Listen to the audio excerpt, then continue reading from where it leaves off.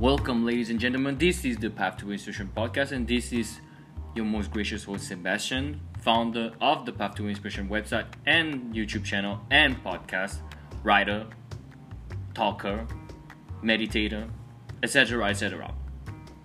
For this particular episode, we're going to talk about karma.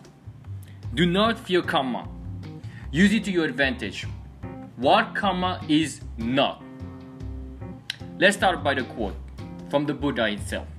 The mind is the forerunner of all things. A lot of us in the West function on a black and white perspective of life, on a reward and punishment system that is supposed to dictate the outcomes of our future. A lot of people believe the what goes around comes around adage. So if shit happens to them right now, it must be because of their previous lives, bad deeds, and all their current bad deeds. And they default into a usually fatalistic vantage point whereby they can't do anything about it. And they usually default again to apathy and depression. Karma is not as simple as I bullied a kid when I was younger, I will be bullied by my boss when I get older. It is definitely much more complicated than this. This tit for tat is overly simplistic and not accurate at all by any means. Now, to be clear, the example I gave above just now can happen sometimes. Karma can be, for lack of a better term, straightforward. But to sit and say that this happened because of that is only speculation, mostly speculation, and to be completely honest, a waste of time. A real waste of time. Karma is translated as action. No more, no less. The law of karma states that unwholesome actions tend to lead towards unwholesome results. And wholesome action tend to lead to wholesome results. To be even more clear, only a Buddha can fully know why this happens and for what reasons. For us mere mortals, it is unnecessary, completely unnecessary and futile to even try to speculate. And it is much more complicated than you may think. Yes, your karma is there, indeed, but there is other people's karma and life and the universe at large. Also, things in life are simply just inevitable and very likely to happen. You really cannot blame a divorce, death, diseases, failure on your past karma. That's what life is like. You get married, you're at the risk of a divorce. You start a business, you are more likely to fail than someone who does not start a business. You are born, then you die. That's a certainty. Whether you die now or at 80 years old, it does not necessarily mean you have bad karma. Sometimes it's just a matter of wrong place, wrong time. If you're a soldier, you can wonder why you're getting shot and wounded. Those are the risks that comes with the territory. As they say, you can't lose if you can't play. You can't lose if you don't play. Now that you have cleared up the air a bit, let us see a healthier way of seeing karma. Action leads to results. You might try hard at something, whereas someone else is not even trying and succeeding. Do not despair, and do not speculate. Do not compare yourself to other people. Karma is really fair.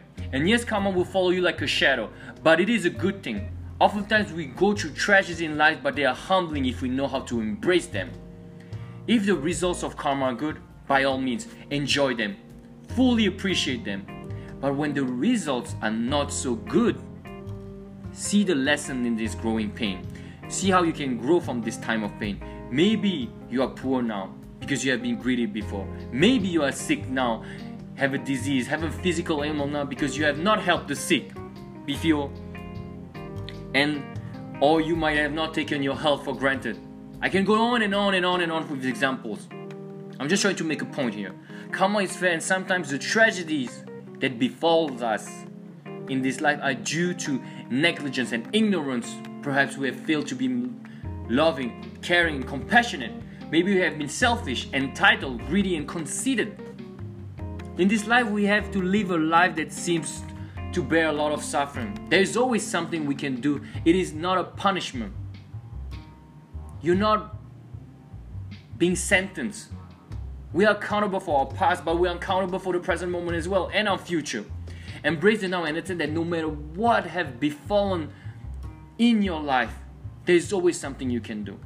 How many stories have you heard of people who had the most tragic lives and end up on the other side more loving, more caring, more successful, more wealthy, more prosperous, more compassionate? How would you know how to have compassion for the downtrodden if you have never been depressed? How would you be able to feel care for the sick if you have never suffered sickness or have seen sickness in the people you love and being there for them? How can you feel for the loss of someone you have not gone through it yourself? Those tragedies, this quote-unquote bad karma can be turned on itself and make your life so much more colorful and all the more beautiful if you let it, if you understand it, if you know how to use it. Your growing pain can relieve the suffering of others and of course yourself. Do not speculate on the why. Do not ask why me. Ask why not me. Do not wallow in the consequences and wonder what are the causes. Just do something about it. Be proactive. Make good karma. Because no matter what is your situation, your opportunity to make good karma is unlimited. And I will give you also a few other things to think about. If you feel in this life, we obviously all make mistakes. We all do.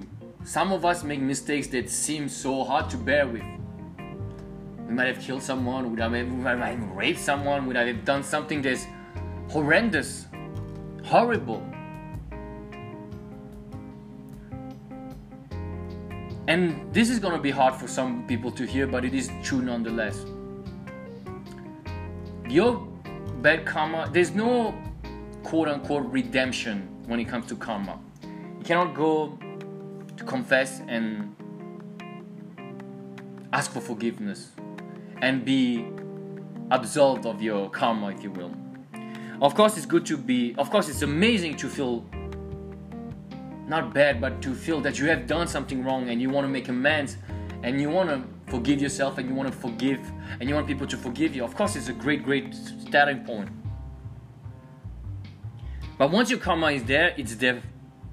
But the thing is, like, if you have done some horrendous acts, you have used some harsh words, you have done something appalling, deed, acts, thoughts, whatever, you have stole, you have cheated, you have abused your power, whatever, you have harassed someone, you have done something really bad,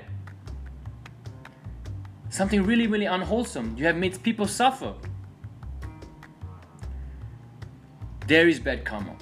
That's true. There is bad karma, really bad karma.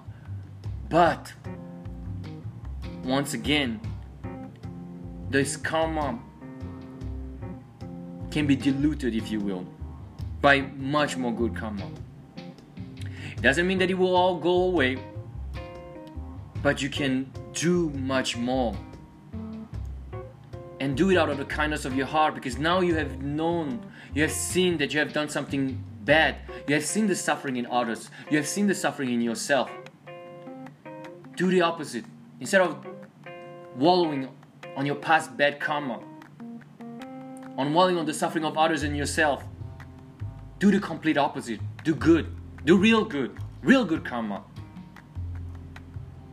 Have the intention of doing so much better than you could have ever imagined. And you know what?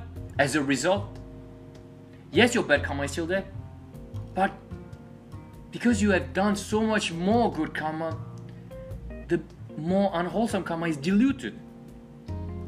You know, like if you put like vinegar, a few teaspoons of vinegar, and you add water, and you add more water and more water. At one point you won't even feel much of the taste of vinegar. You might have a little bit, a tiny tad of taste of vinegar, but the more you dilute it with water, the less you will feel it. Same with bad karma.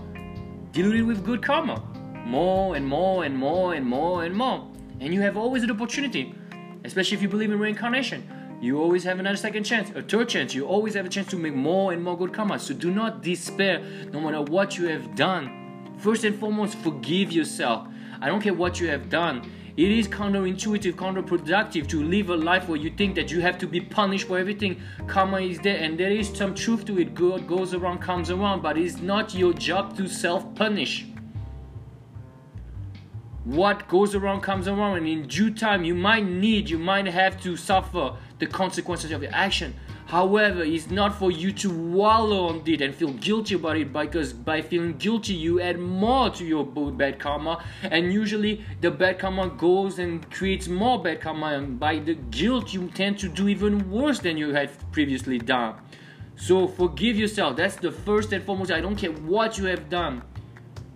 And people say, no, people should not be forgiven for what? Okay, so I'll give you an example. If one person kills someone and he's being convicted and he's been identified as a murderer, and he adopts this mentality of a murderer, and he feels guilty and keeps on killing because of this guilt, because of this new identity, why don't we just give him a chance and forgive, and let him forgive himself, absolve him of his guilt, not his bad karma, the karma is there, but absolve him of his guilt at least, and help him forgive him. And maybe this person, you know what, he will not kill anybody. He will do much more good karma. He will help other people in the same situation. And there's a ripple effect, you know. There's so much we can impact in this life, you know. So I don't think we should, no matter how much anger we have for someone who has hurt us, forgiving is always a better choice, no matter how hard it is. And by forgiving someone who has done you wrong, you also do good karma. Because whenever you are being kind, whenever you're being tender, whenever you're being generous to this present moment, you are making good karma. That's something to ponder upon. And the story of Angulimala, for those who know about Buddhist stories, Angulimala was a notorious killer during the time of the Buddha. He had been corrupted by one of his teachers and his peers. He was quite a nice person to begin with, but he was, by new peer pressure and the pressure also of his quote-unquote so-called teacher, he wanted him to bring him 1,000 fingers from 1,000 different people. He would have to kill them and cut one finger each time, and he will wear a necklace, a garment around his neck of 999, because he had reached 999 people already.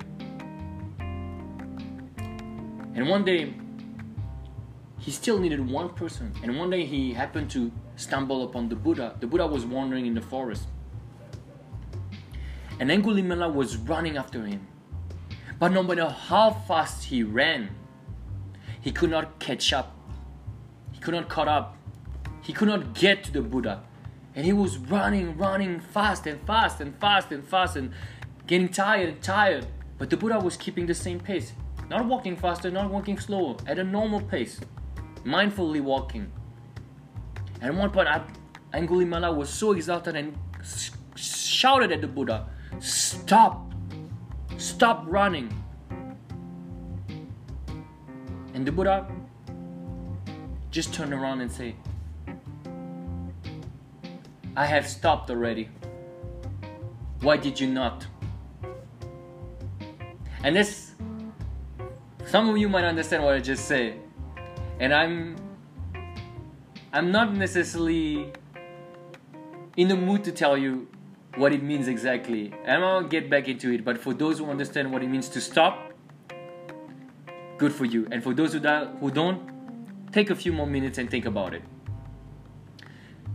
When Angulimala heard those words from the Buddha, he just stopped. He listened to the Buddha, and the Buddha started preaching to him. And Angulimala didn't kill anymore. He became a monk, and he became enlightened as a monk. But one day, he was going to get some food in the village. You know, there's a tradition in the Buddhist tradition for the community of monks to go every morning beg for food. And when we say beg, ask for alms food, they will go around and people will offer them food. It's not begging like some homeless people you will see on the street. No, they will just walk around with a bowl and people will offer them food. However, Angulimala at that time was recognized, even though he was a monk and had shaved his head, for being the killer, because he was still in the same life. But the villagers did not accept him, and they started throwing stones at him. And it happened to him a few times going to the city. And the Angulimala came to the Buddha and said, "I don't understand why this happens to me." And the Buddha said, "You are indeed a monk that has enlighten himself. And through your countless merit making and your countless good karma of your previous lives, you have managed to reach this moment where you got enlightened in this life around me, surrounding me. However, you still have the bad karma from all the lives you have taken. And that might sound harsh. And for a lot of you, maybe you won't be able to understand, or not willing to understand, that you cannot know how much good karma someone has in his portfolio. Nobody knows except the Buddha. So understand this. Whether you like it or not, whether you accept it or not, do good. You never know. And do good. And remember, I heard this from a monk, once you do good karma, this good karma stays forever like a drop in the ocean. It will never evaporate. It will always be there. It will always come back to the ocean. So do good karma. And never think twice. When you do bad karma, just go back and do good. Always do good. In my previous episode, I listed ways of doing good karma. And hopefully, we can all do more and more good karma and make this way an even more beautiful and even more wholesome and even more wise world. Thank you so much for listening.